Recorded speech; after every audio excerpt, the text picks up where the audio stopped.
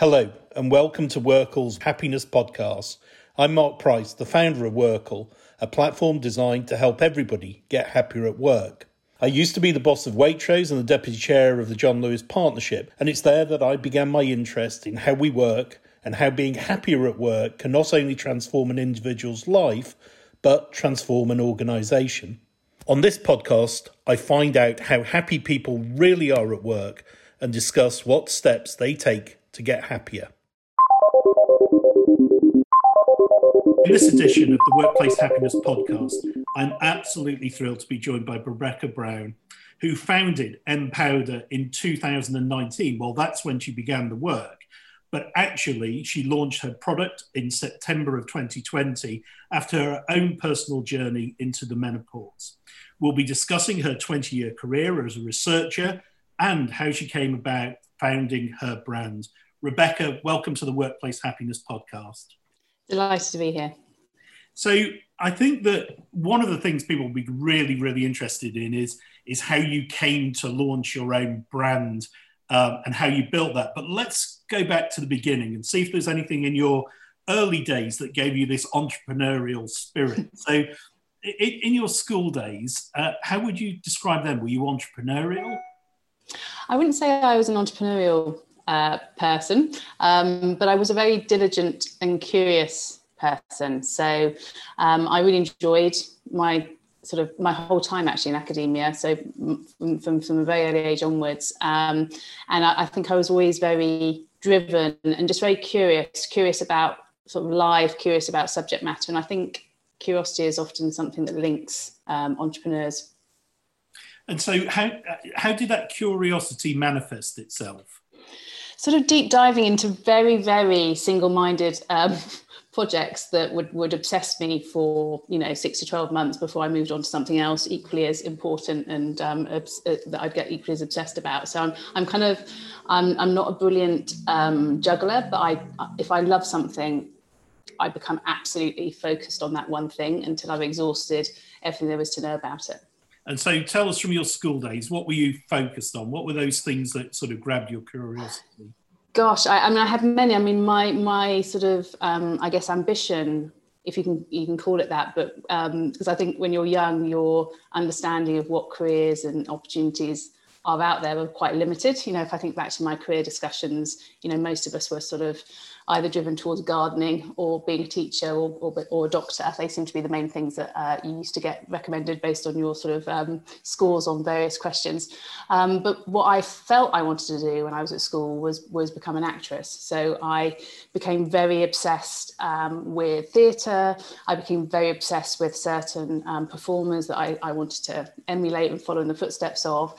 I followed authors. I wrote to playwrights that I thought really needed my feedback on their works. And that obsessed me for quite some time. I also became quite obsessed with different artists at different points in life. And again, and sort of meticulously researched them, went to museums around Europe when I could afford it, read everything about their lives and what motivated them. So I guess those are my main threads going through school, was that leaning towards the arts and an obsession with various individuals or themes or genres as I grew up. And so what did you study as you went through academia? I did end up doing drama and English at uni. So I did a joint honours degree, and I was definitely that person behind the scenes. And that's probably where my sort of research bug began. So I was that person who thought it was really good fun to go and get all the books that were available in the library. Obviously, I'm old enough to have done my degree pre-internet, so you used to have to book the journals and book the chapters that you were interested in reading out.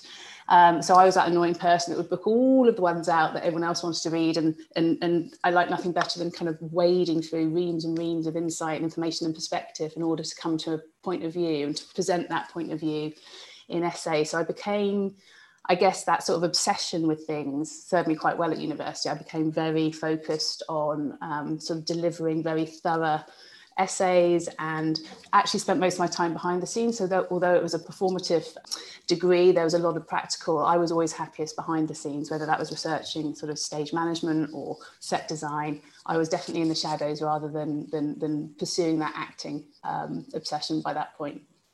So as well as being curious, would you describe yourself as an obsessive? Yes, I think that's probably fair. And I think, people that live and love me would say that I am quite an obsessive person. If I get something that I feel very passionate about, I will see it through to the end. And that can make me quite difficult. It can make me quite single-minded as an individual as well. But yeah, I would say the obsessive label is a fair one. And so when you were going through academia and you thought that this possible career in the arts might be for you, who was inspiring? Was anybody inspiring you towards that? My grandfather actually was a sort of frustrated academic. He grew up at a time when very few people got to university at all, and he inspired me a lot. He was a very well-read man, a self-taught man, and at the beginning of each academic year, I would send him my reading list, and he would effectively compete with me. He was a very competitive man as well, but he would read everything on my reading list, and we would talk, again, in the days of payphones, I would call him on a Sunday afternoon and we would talk through what I was studying and different angles. He was the first person to take me to the theatre. He had like some kind of Friends of membership with the Royal Opera House. So I used to go and sit with him on a Saturday and sit up in the gods and watch all of the stage set coming on while they were doing their rehearsals. We used to eat cheese sandwiches and drink from his thermos. And so he was probably my inspiration in terms of genuine enjoyment of the arts and academia, and kind of that intellectual discussion being okay, because it wasn't necessarily something that as a teenager was celebrated amongst my peer group.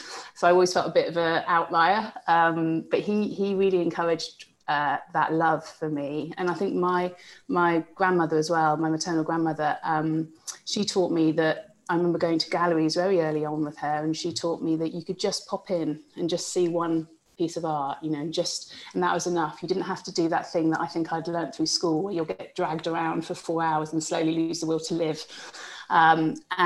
She just used to say, just pop in, treat it as clothes shopping. Pop in, stand in front of a painting that interests you, and then leave. So yes, they both were really influential, I think, in my, in sort of an enriched life, really. And can I ask, would you describe yourself as competitive? I think I'm not very confident in terms of sort of placing myself in competitive environments. When I look back at my career, I didn't sort of compete for key roles or compete for sort of access into companies where perhaps my career should have gone if I was taking a sort of competitive trajectory up. But I think I'm quite competitive with myself. So back to that kind of obsessive gene, I tend to want to see something through and be quite hard on myself if I don't see it through to the standards that I would expect. And so let's kind of step on from your time in academia, which you clearly loved and enjoyed. It played to your strengths. So what did you decide to do then? You got your degree. What came next? Well, I thought the world really needed a thesis on the link between feminist theatre and Greek mythology. So at a very self-important phase of my life, I decided that I needed to go back and do an MA and a PhD. Luckily for the world, the course was cancelled, actually. So I ended up travelling for a while and kind of weighing up whether I would go back into academia a year later. But I think, like a lot of people, I came back from travelling, needed to earn some money, and kind of fell into research, fell into marketing, which is where my sort of career began. So I didn't make a conscious decision to sort of take that curious analytical brain into research and marketing. It kind of happened by accident. I came back and what I thought I was going to be doing wasn't available to me for a while. And as you were saying, it was kind of a strength in the sense that I was that person who liked noodling and learning about stuff. And that became an easy way for me to start my career. And was the travelling good? Did you enjoy that break between studying and work?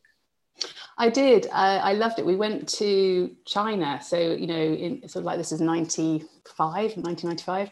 So it was a relatively brave decision. We were incredibly naive.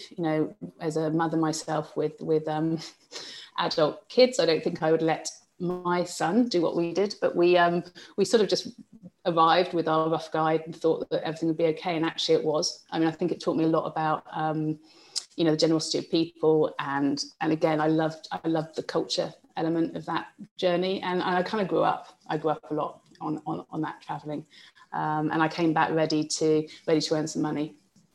And so how did you earn that money? Who did you go and work for? Well, I started, again, sort of looking back and thinking about it. I'm sure this is often the case when you talk to people. It was a very, it was a series of conversations and saying yes to stuff that I didn't necessarily have any real understanding as to where those yeses would lead me. So I ended up coming back to London when I returned from China, lodging with my aunt because I had no money, taking a free internship where I was doing some research for a marketing agency in Limehouse, which is sort of before the development of Canary Wharf and all of that. It was quite a bleak journey to do that journey from North London each day. But I became interested in the way that research can inform understanding around consumer habits. And then my first sort of paid for role was actually working for an agency called Evans Hunt Scott.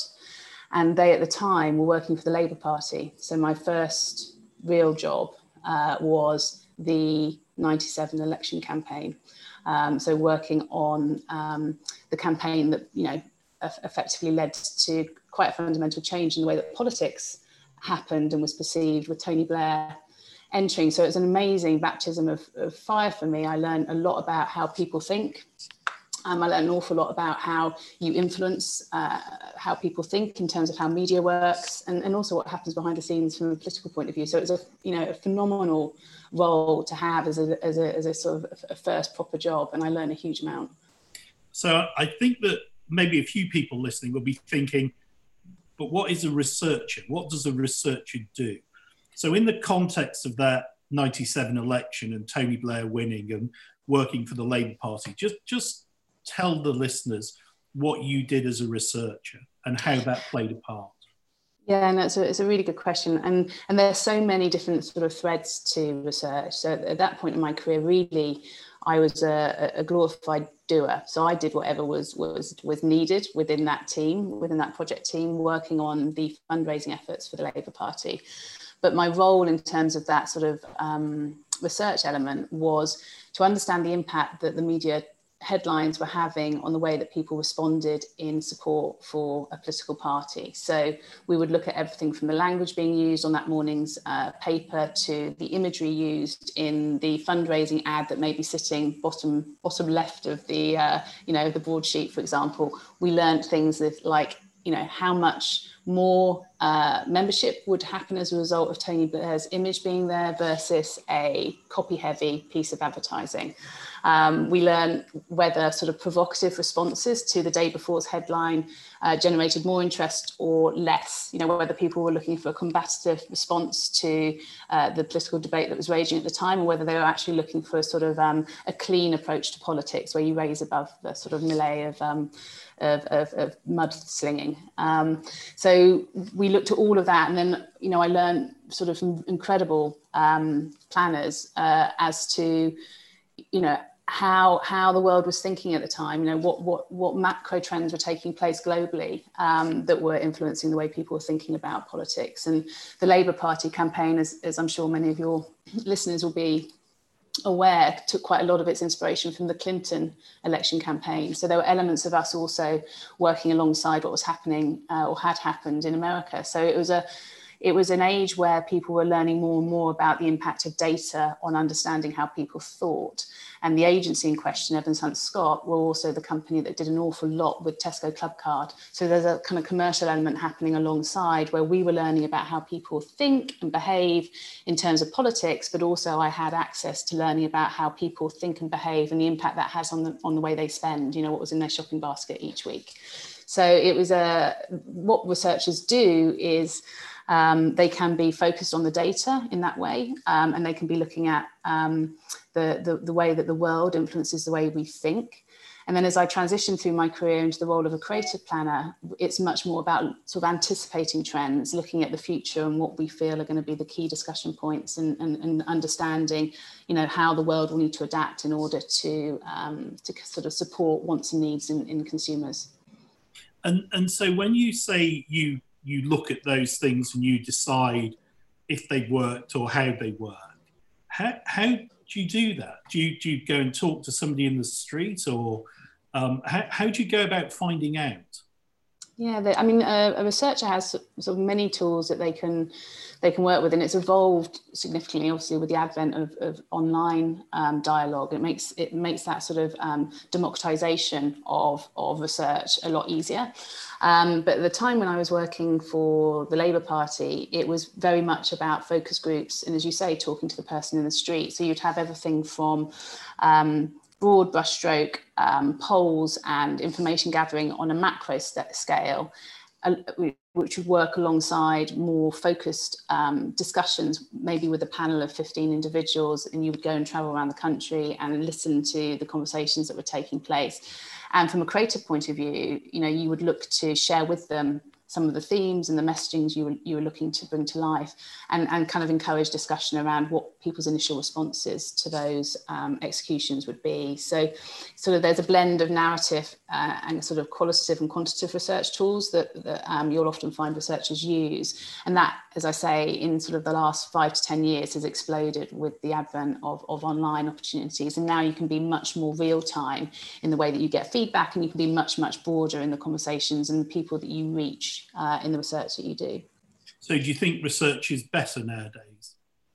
I think it is better. I think one of the biggest criticisms of research, which is entirely fair, is that it hasn't been democratic enough. There's huge swathes of the population who aren't involved in research panels, who aren't interested in coming along to a discussion, about, I don't know, a vegan food brand after work one evening. It just doesn't, you don't reach people broadly, and you don't deliver accessibility in those kind of tools where it's often face-to-face discussion. And I think there's an opportunity to do better with some of the online tools that are now available to us. But I think, when you look at sort of thinking about politics in this particular moment of time as well, I think what researchers are often not very good at is, with the advent of all of these online tools and polls, what we forget is the way that the mind works and the way that people respond to questions. And there's something about narrative research and working face to face and having those conversations on the street that I actually find far more useful than some of the online tools that are now very popular, but can be incredibly inaccurate, because someone saying yes, they voted one way doesn't necessarily mean they did vote that way, or someone saying they believe in one thing doesn't necessarily mean they actually believe in that thing. And so you have to be very careful as a researcher in terms of the way that you interpret data. And I think perhaps the criticism I'd have of some of the digital tools we have available to us now is you're one step removed from humanity, effectively, so you lose that sort of nuance that you get when you actually are able to have a proper conversation like we're having now, where you pick up all kinds of cues that aren't spoken. And when you look back at that first paid-for job, what do you remember of it? What do you remember of your managers and how you felt about the world of work? I was incredibly keen, because I was very lucky to get a job that I believed passionately in. So I was politically motivated and thrilled to be, part of what I felt was a real movement for change at the time. We kind of forget what politics was like before the Blair years. And although there were all kinds of criticisms about his time in government, it was a period of quite dramatic change for us as a country, culturally. So I was incredibly excited. I was also incredibly tired, because I hope it's changed within the agency world and across corporate culture in terms of learning about mental health, particularly with young staff members. But I always worked incredibly hard. It would be pretty normal to do a 15, 18-hour day. And all of the terminology about what we were doing at the time was sort of almost glorifying that work ethic of burnout, effectively. So we worked in what was called the war room.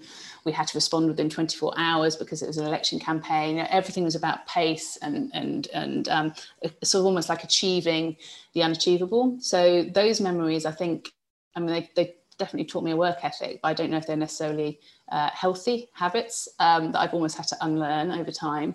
And in terms of my manager, he was a really inspirational guy. He was incredibly young, so he gave me a real sense of ambition, because he was promoted for talent as opposed to earning his stripes through sort of age or time. He was just incredibly brilliant, and he taught me all kinds of things, but he was incredibly hard on me, but incredibly fair. So he taught me how to manage as well. And what do you remember from that? What stuck with you? A few instances stick with me. I remember that, again, I feel like I'm an old woman here, but in the olden days, we used to obviously get proofs through. So you get, if you can imagine running a campaign for the next day's press, there'd be sort of maybe 100 different variations of the same ad, and they all had to say something slightly different and have a slightly different code and be trackable because of that code. And so you had to have a real eye for detail in the role that I was supporting them in at the time. And he had a sort of like an ongoing bet with me that if I ever handed over a proof where I'd ringed and read absolutely every error and he didn't need to find anything, then he would give me a bottle of champagne. And I earned that sort of in month 3, but it was that kind of, he made that diligence something to aspire towards, and he did it with a smile. So I remember that, and his message to me was always, I shouldn't have to find anything. As your boss, when you present something to me for me to approve, you should be absolutely confident and there's nothing else to find. So I think that moment sticks in my head. And also he was very generous when I left, and I think that stayed with me as well. That kind of sense of making the goodbye a good goodbye, because all I have in terms of memories of that company and him is a real sense of thankfulness for the whole experience. Whereas I think sometimes when you train people up and they leave you before you want them to leave you, and I definitely left him before it was convenient for them, but he did it with such generosity that that stayed with me as well as a lesson. So from there, just talk us through then your researching career, and then we'll get on to you giving it all up and setting up Empowder. So I I segued into, again, another unuseful title is creative planner. So the majority of my career actually was within the sort of the team in an agency that sits between the creative, the people that actually execute designs and brilliant ideas, and the project management team who sort of set the brief and the relationship with the client and the expectations around deliverables. So I found a very nice spot for myself, which I adored, where I was able to bring in some of that, I guess, love of arts and culture into my day-to-day role, where it was still a research base, but it was very much about the ideas of tomorrow, and spotting what brands should be talking about, how they could connect with the emotional drivers of consumers. And so after the Labour Party, I had a brief segue, which was another passion project, into working for a charity. But then from that point onwards, I returned to the kind of corporate agency field and worked with, some phenomenal brands. So I worked for a very long time for Volvo Cars, looking at their sustainability programs, looking at how their brand should represent itself. And that was a fascinating role, because as a creative planner, because it's a lot more lyrical in terms of the output you're delivering, it's less data orientated and more around the themes that you can see emerging in culture. So for example, Volvo at the time was struggling with the fact that they were a premium priced car. And at the time, premium meant quite self-orientated, so you'd look at BMW, you'd look at the Audis, and it was all about performance and the individual success metrics that sort of showed to the world how well you were doing. And Volvo was a sort of anomaly. It was a Swedish car brand that was quite uncomfortable with celebrating its own success. And the Swedes, can be, their sort of very democratic view means that they're not that comfortable with outliers. They've got what they call the tall poppy syndrome. They're not very comfortable when people rise too high. And what we did with our research was unearth this appeal actually in the premium space for the concept of we, as in us, and collective experience as being a premium desirable attribute to work towards. So it was in the very early age, I guess, of recognizing that experience was equally as valuable as material possessions. And that allowed Volvo to transition from trying to compete in terms of performance, which it really was never going to do, to actually becoming a brand that you aspire to be part of, because all the best conversations happened within a Volvo car. When people come together, they get into a Volvo and they go and they do that ski trip or they do that surf trip, and we made that into the kind of proposition that has driven Volvo subsequently to become a global premium brand. But that's kind of example, I guess, of research being the fundamentals of it. But then the thing I loved about being a creative planner was being able to overlay with a lyrical thought that was reflective of what we saw was happening in society. So you did that, and then how many agencies did you work for? Well, I actually ended up running a couple. So I became a senior planner and then transitioned to a small agency that didn't have a planning department. And it was there that I became a manager and then an MD of a company. So I ended up running this agency on behalf of the founders, who were both very talented creatives. And my job was to build out the planning and the research side to their creative offering. And we sold that as a business into Lowy in 2007. So I suppose I never look at that as an entrepreneurial move by me, because it was a very established business that actually just didn't realize its own value. You know, they needed someone else to come in and say, you know, the stuff you do is beautiful and you're definitely not charging enough. And then sort of build out the planning, which often gives creatives the rationale for the value that they're delivering.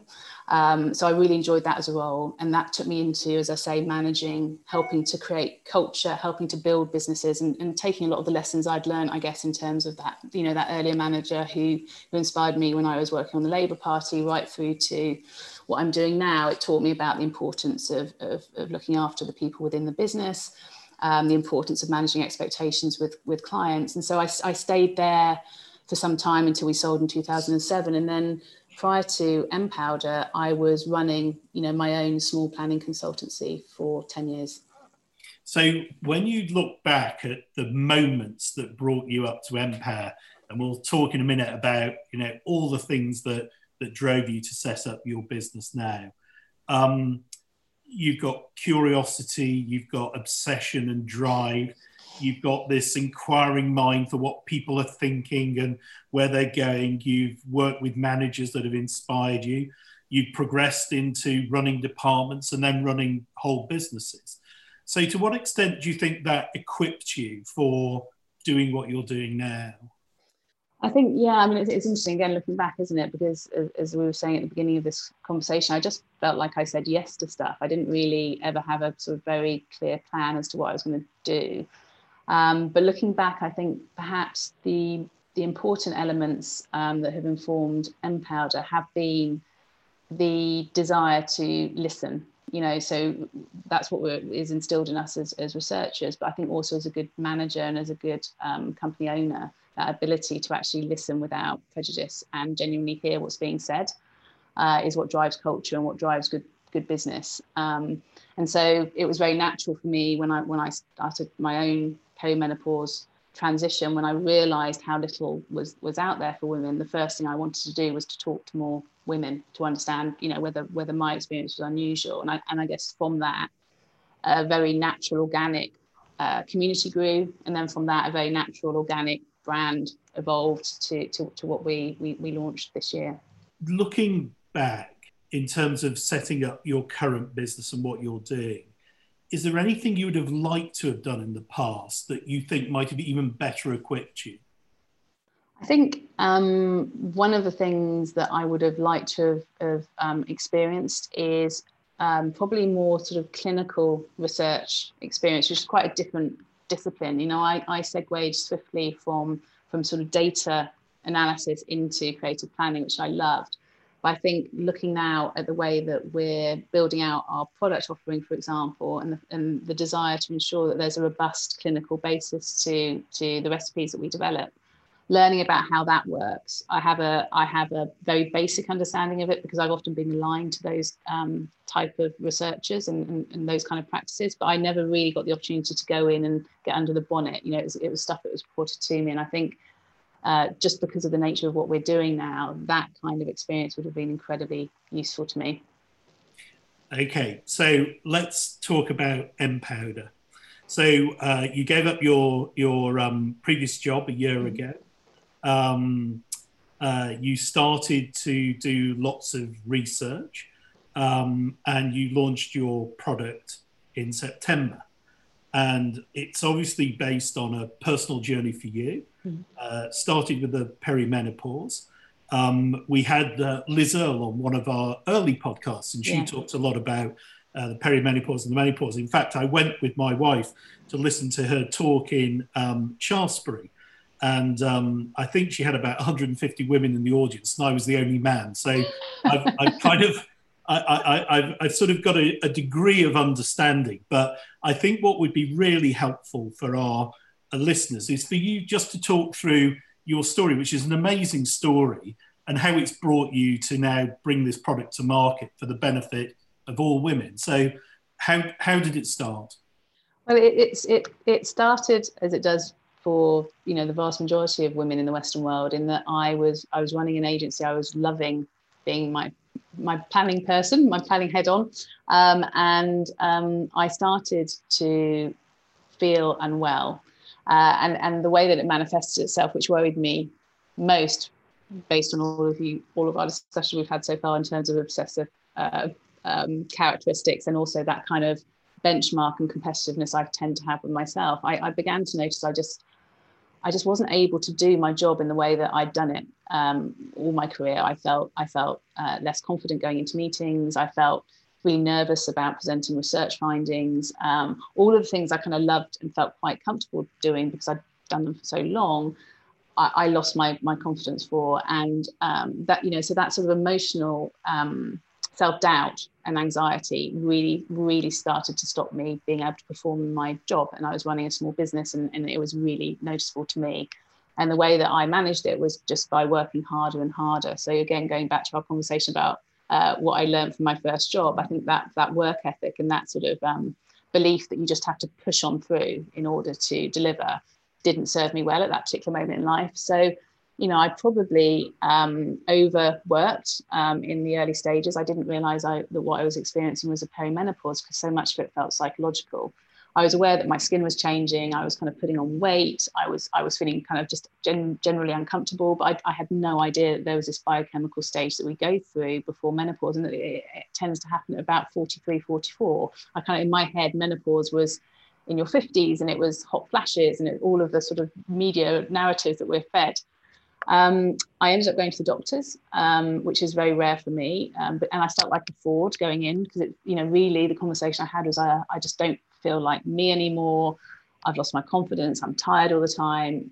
I'm covered in teenage acne, which feels really unfair because I did have it as a teenager as well. And my doctor was as ill-informed as I was, and that again isn't unusual, sadly. So his diagnosis, which I can understand if you look at how I arrived in his surgery, was I was burnt out, and that actually what I needed was some time away from the business to get well again.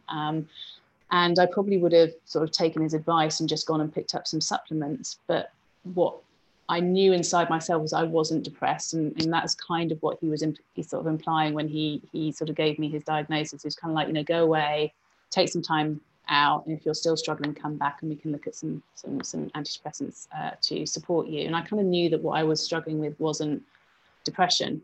And so I did go to the health food store, and I wandered down the aisles. I did a little bit of wiki Googling, obviously with my research head on. And I discovered this thing called the perimenopause, which I hadn't even really heard about. And armed with that, I thought, well, I'll buy some vitamins and some supplements, and I'll start looking into how I can make myself feel well. And again, I guess with my researcher head on, what struck me when I went to purchase my supplements was just the sheer horror of being in what was effectively an end of life aisle rather than a midlife aisle, where all of sort of the imagery, all of the stuff, that closely, I guess I'd spent my life fine tuning to reflect the audience that the product was designed to engage with, felt off. So if you look at a menopause supplement brand, they tend to be to feature women with dentures, in cornfields, in comfy shoes. And that wasn't me or any of my peer group. And I couldn't understand why I'd read about this thing called the perimenopause, and yet there were no perimenopause products. There was just a menopause tablet I could take. And it felt like this whole sector had basically been left in the 1980s, when we all took multivitamins without really understanding what we needed nutritionally. And my curiosity kicked in. I couldn't work out why there wasn't more innovation and why there weren't more options available to women at this stage of life. And that's really how Empowder began, almost by accident. So I started looking into what I needed to put on my plate to start feeling better from a sort of nutritional point of view. I started reading up about the sort of the biochemical changes that the body goes through, and the fact that there are 3 distinct ones, and that really you shouldn't be looking at perimenopause as a menopause stage, because what you need nutritionally at that point is quite different to what you need at menopause, and obviously postmenopause, again, a very, very different biochemical life stage that every woman goes through. So as I started looking into all of that research and I guess getting well, because I did start to feel better over time, I started to realize that there's a real need for a more intelligent approach to this life stage. And there's an element of mission and purpose, I guess, in what I was doing. So I was quite cross that there really isn't that much available to women, and there isn't very much awareness or education out there currently. It is changing, but I think that's what drove me in the early stages, where I just felt it was horribly unjust that I'd arrived at this life stage completely unprepared for what my body needed, and yet that was pretty much anyone in my peer group was having a similar sort of a wake-up call to me. And then when you start looking at the stats and the fact that 1 in 5 women will leave the workplace because they feel unable to do their jobs, which is effectively what happened to me. And I was lucky, I owned my business and I was able to take some time out, and I was able to then decide to go.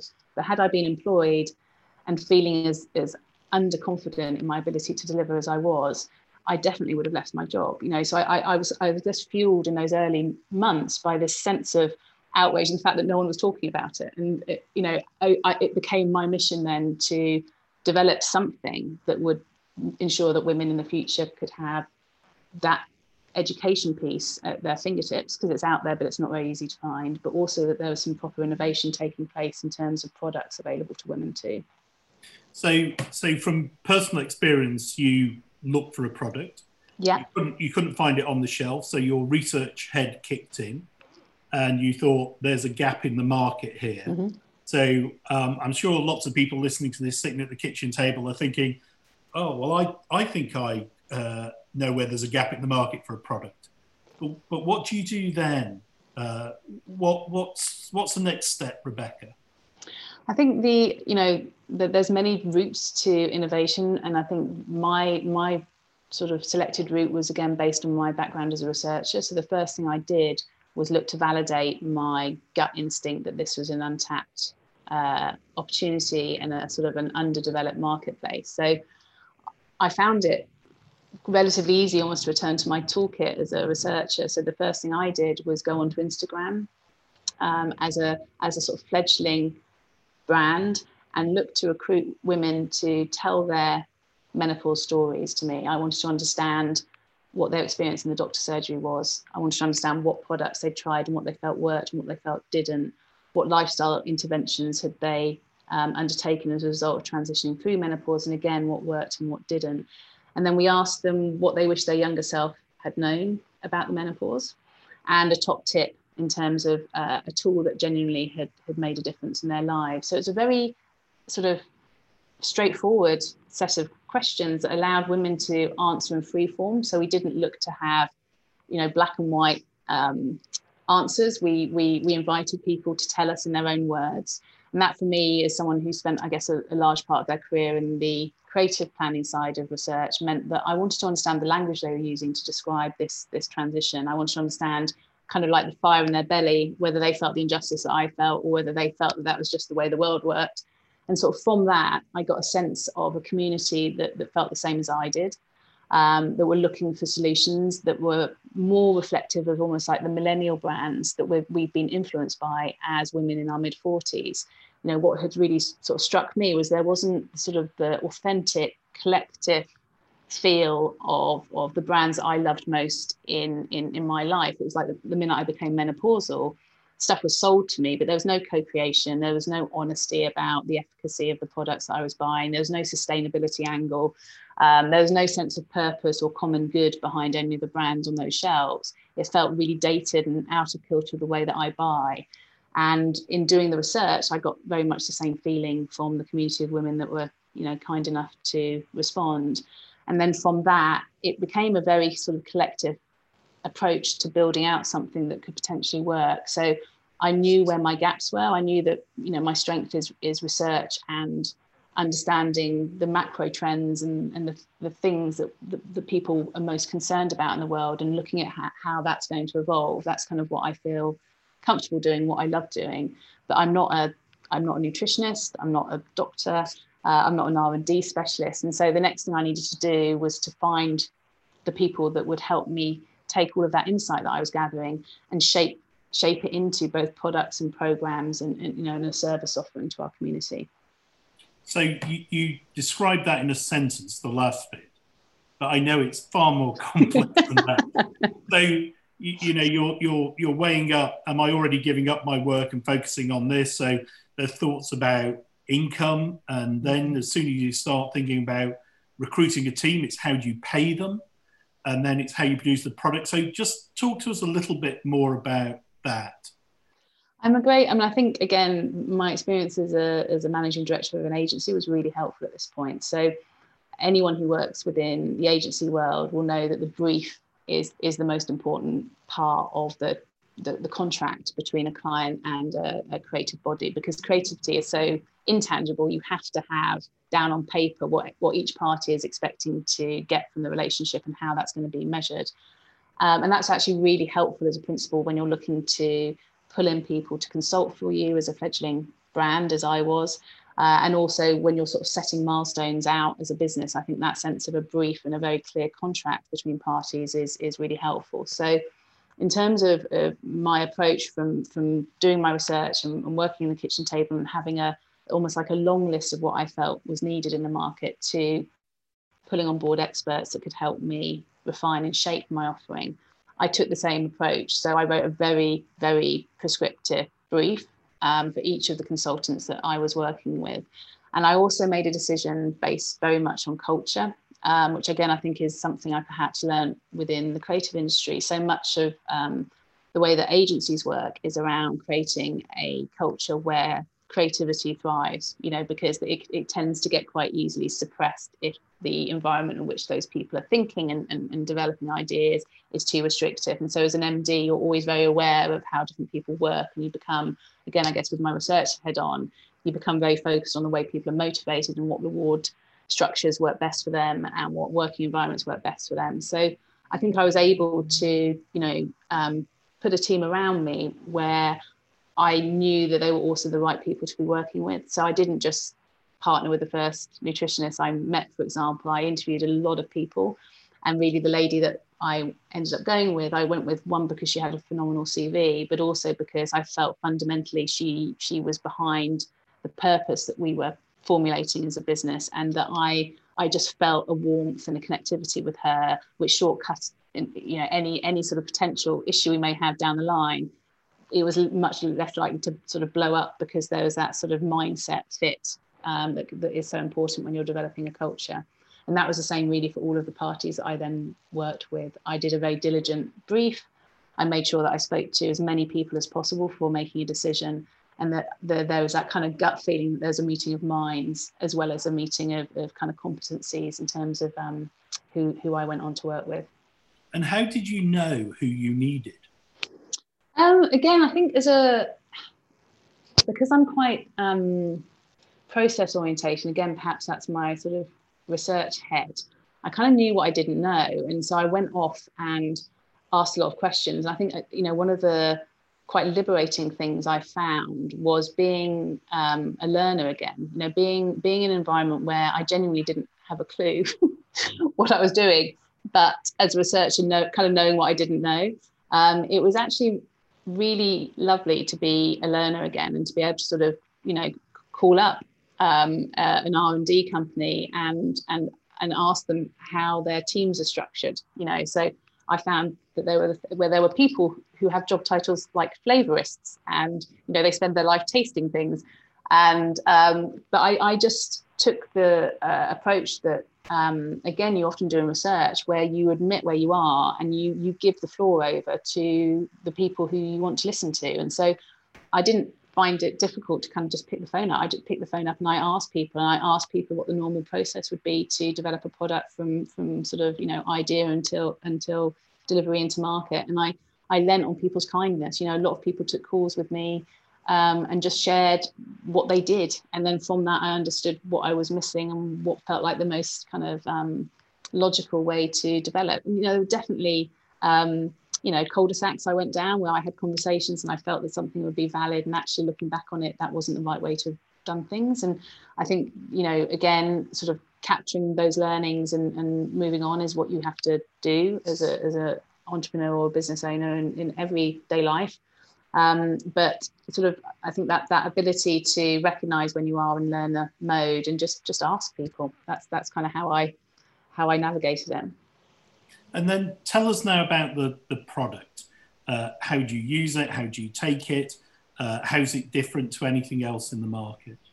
I sometimes describe what we're trying to do as being a sort of a supplement brand for the skeptics. So it's got research and it's got trackability at its heart, and it's also got humans at its heart. So what it is a range of powdered nutritional powders, supplement powders, that are designed to nutritionally give you the foundation layer in terms of what your body needs as it biochemically transitions through the 3 stages of menopause. So you have the perimenopause, where your hormone fluctuations are actually often at their height, and it's a very difficult phase for women, and it's often the one that we're least aware of. We kind of stumble into from about the age of 43 onwards. And back to my story, it can have a huge impact on you emotionally, as well as physically. But if you look to nourishing your body with what it's lacking in terms of nutrients, that's a fantastic place to start. But I describe it as a supplement brand for skeptics because I am quite a skeptical person when it comes to products. I really appreciate honesty and transparency in the brands that I buy from. And we were really keen to take that kind of researcher's perspective in what we developed. So each of the recipes that we develop are verified by doctors and nutritionists before they leave our lab, but then they're also tested by our community. So the women that follow mPowder on Instagram are invited regularly to take part in patient-reported tracking, which means that they will be gifted the product for a couple of months, and in return for that gift, they commit to telling me every week how their symptoms are responding to the powder in question. That's all done in an automated fashion on SMS. So we get a big data feed coming into the business that teaches us how to get better. Gives us a sense of where we're really impacting on symptoms and where we would perhaps want to refine the recipe to work better.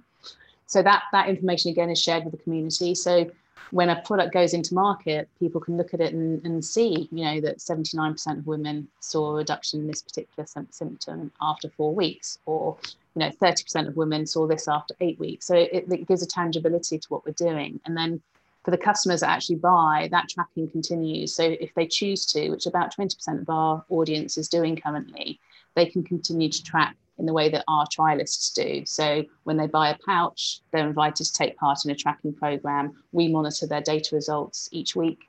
We offer interventions and additional support if we can see they're struggling in certain areas. So it becomes much more than a product offering. It's really a community that's driven by the women that buy the product. They co-create with us. Our recipes are refined as a result of their feedback, but also the interventions we offer ensure that you're not just, we say very carefully to people, however hard we work, the powder is never going to be a silver bullet. We're not going to fix menopause by you taking 30 grams of powder each day. So, building around it, those interventions where we can look at someone and say, your anxiety levels are really high this week. Here's some other thoughts from our experts in terms of what you could be doing. Have you considered acupuncture? Have you looked at your sleep habits? Have you tried looking at adding additional protein to your breakfast, which can help here, and here? So we're very proactive as a brand. And so for those people that are fully engaged with that experience, it can be much more than just taking a supplement. It really is looking at how you make midlife your superpower and how you change the way that you fundamentally live in order to flourish rather than survive. And a lot of entrepreneurs we talk to go through a similar process of seeing a need, developing a product, but they normally always say the hardest bit is selling it. That you almost forget that bit of the journey because you're so wrapped up in building your product. So how have you addressed that? How do people buy mPowder? Where can they buy it from? How have you thought about the selling part of your business? Yeah, I think the interesting thing for us is the sale is a result of someone genuinely feeling better. And we realized quite early on when we were doing our research, that desk research, that I was describing to you, where we were asking women to feedback on their experiences of their menopause journey. What became really clear was, I think it was 65% of the women we interviewed would feel more comfortable taking advice about what they could do in menopause from a friend than they would from a medical practitioner. There's so little confidence now in the doctor's ability to diagnose effectively, this natural life stage, but to sort of recognize it when someone comes into the surgery displaying symptoms, that it's the women in your life that you tend to lean on. And I think because we saw that early on in our research, it really gave fuel to our instinctive desire to involve women in the co-creation of our products. And what that has led to is that those trialists are really celebrated within our brand structure. We call them our makers. As a result of being part of any trial with us, they get discounted product for life. They get free access to our experts. We run specialist programs to support them throughout their menopause journey that is only available to them as a thank you for all of their feedback.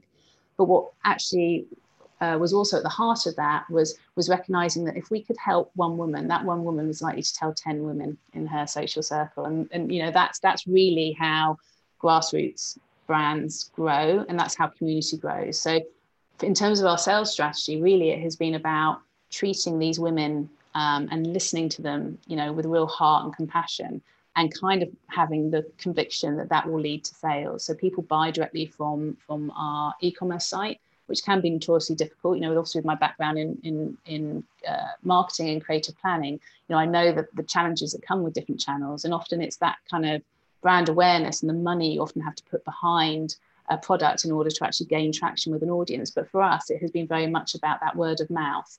And I think a recognition that what we're trying to do is mission and purpose driven as well as product driven, that is leading to people finding us, and they're finding us because their friends are feeling better. And I can see that you're happy doing what you're doing. You have a great sense of purpose. Were you able to take the workplace happiness test? I was. And so I'm going to guess that you must have been in the 90s. I was. I felt a little bit like, yes, I felt like I'd, again, competing with myself, I felt quite pleased with my score. Yeah, I got 94%. But obviously a lot of it is to do with, as you say, the fact that I found my purpose, and my boss, who happens to be me, listens to me, which is, so a lot of the questions, I guess, were reflective about the fact that I am, at this point in my career, sort of master of my own destiny, and that's a great feeling. And so what does the future hold, Rebecca? How do you see Empowdered growing? For me, the sort of ideal future scenario, if I'm looking back in 5 years, is that menopause becomes recognised societally, as a superpower, as opposed to something we endure for 10 years of our life, because it's quite a long time frame to live through. And I think, my hope in terms of the role that Empowder will play in that transformation of framing is around the kind of the community that we're building up. So I absolutely hope that our products are available globally. I hope that we inspire other brands to innovate. It continues to frustrate me that the menopause sector is seen as a niche market when 51% of the population goes through it. And it's actually, unlike fertility and childbirth, it's something that every female will experience. And so it's incredibly important that money is put into it, that research is invested in this biochemical stage. We still don't know medically why women transition through menopause. We don't know enough about what happens to the bodies. It's very, very under invested in terms of medical attention. But also, I think critically, it's underinvested in terms of VC attention. So for me as a business, one of the biggest challenges was trying to explain the unmet need that women have at this period of life. And so I would hope that in reframing it, we destigmatize the conversation, and we encourage other brands to come into this space, and that, in 5 years' time, alongside a lot of the good work that's happening already, in the last 12 months, we've seen it be added to the secondary school syllabus as something that will be discussed within biology classes, for example. But alongside all of that great stuff that's going to hopefully ensure that the next generation of women comes to this lifestyle stage more informed, I hope that there's a big groundswell in terms of the choices and the opportunities to sort of take control of this stage of life, and that there are more of them available to women. Well, it's a fantastic objective to have. And to conclude, two quick questions. The first one is, if you were to nominate somebody to do the work or workplace happiness test, who would you ask to do it and why? Oh, that's a really good question. I would probably ask one of our early hires. So we have a guy in our team who I like to refer to as an extra miler.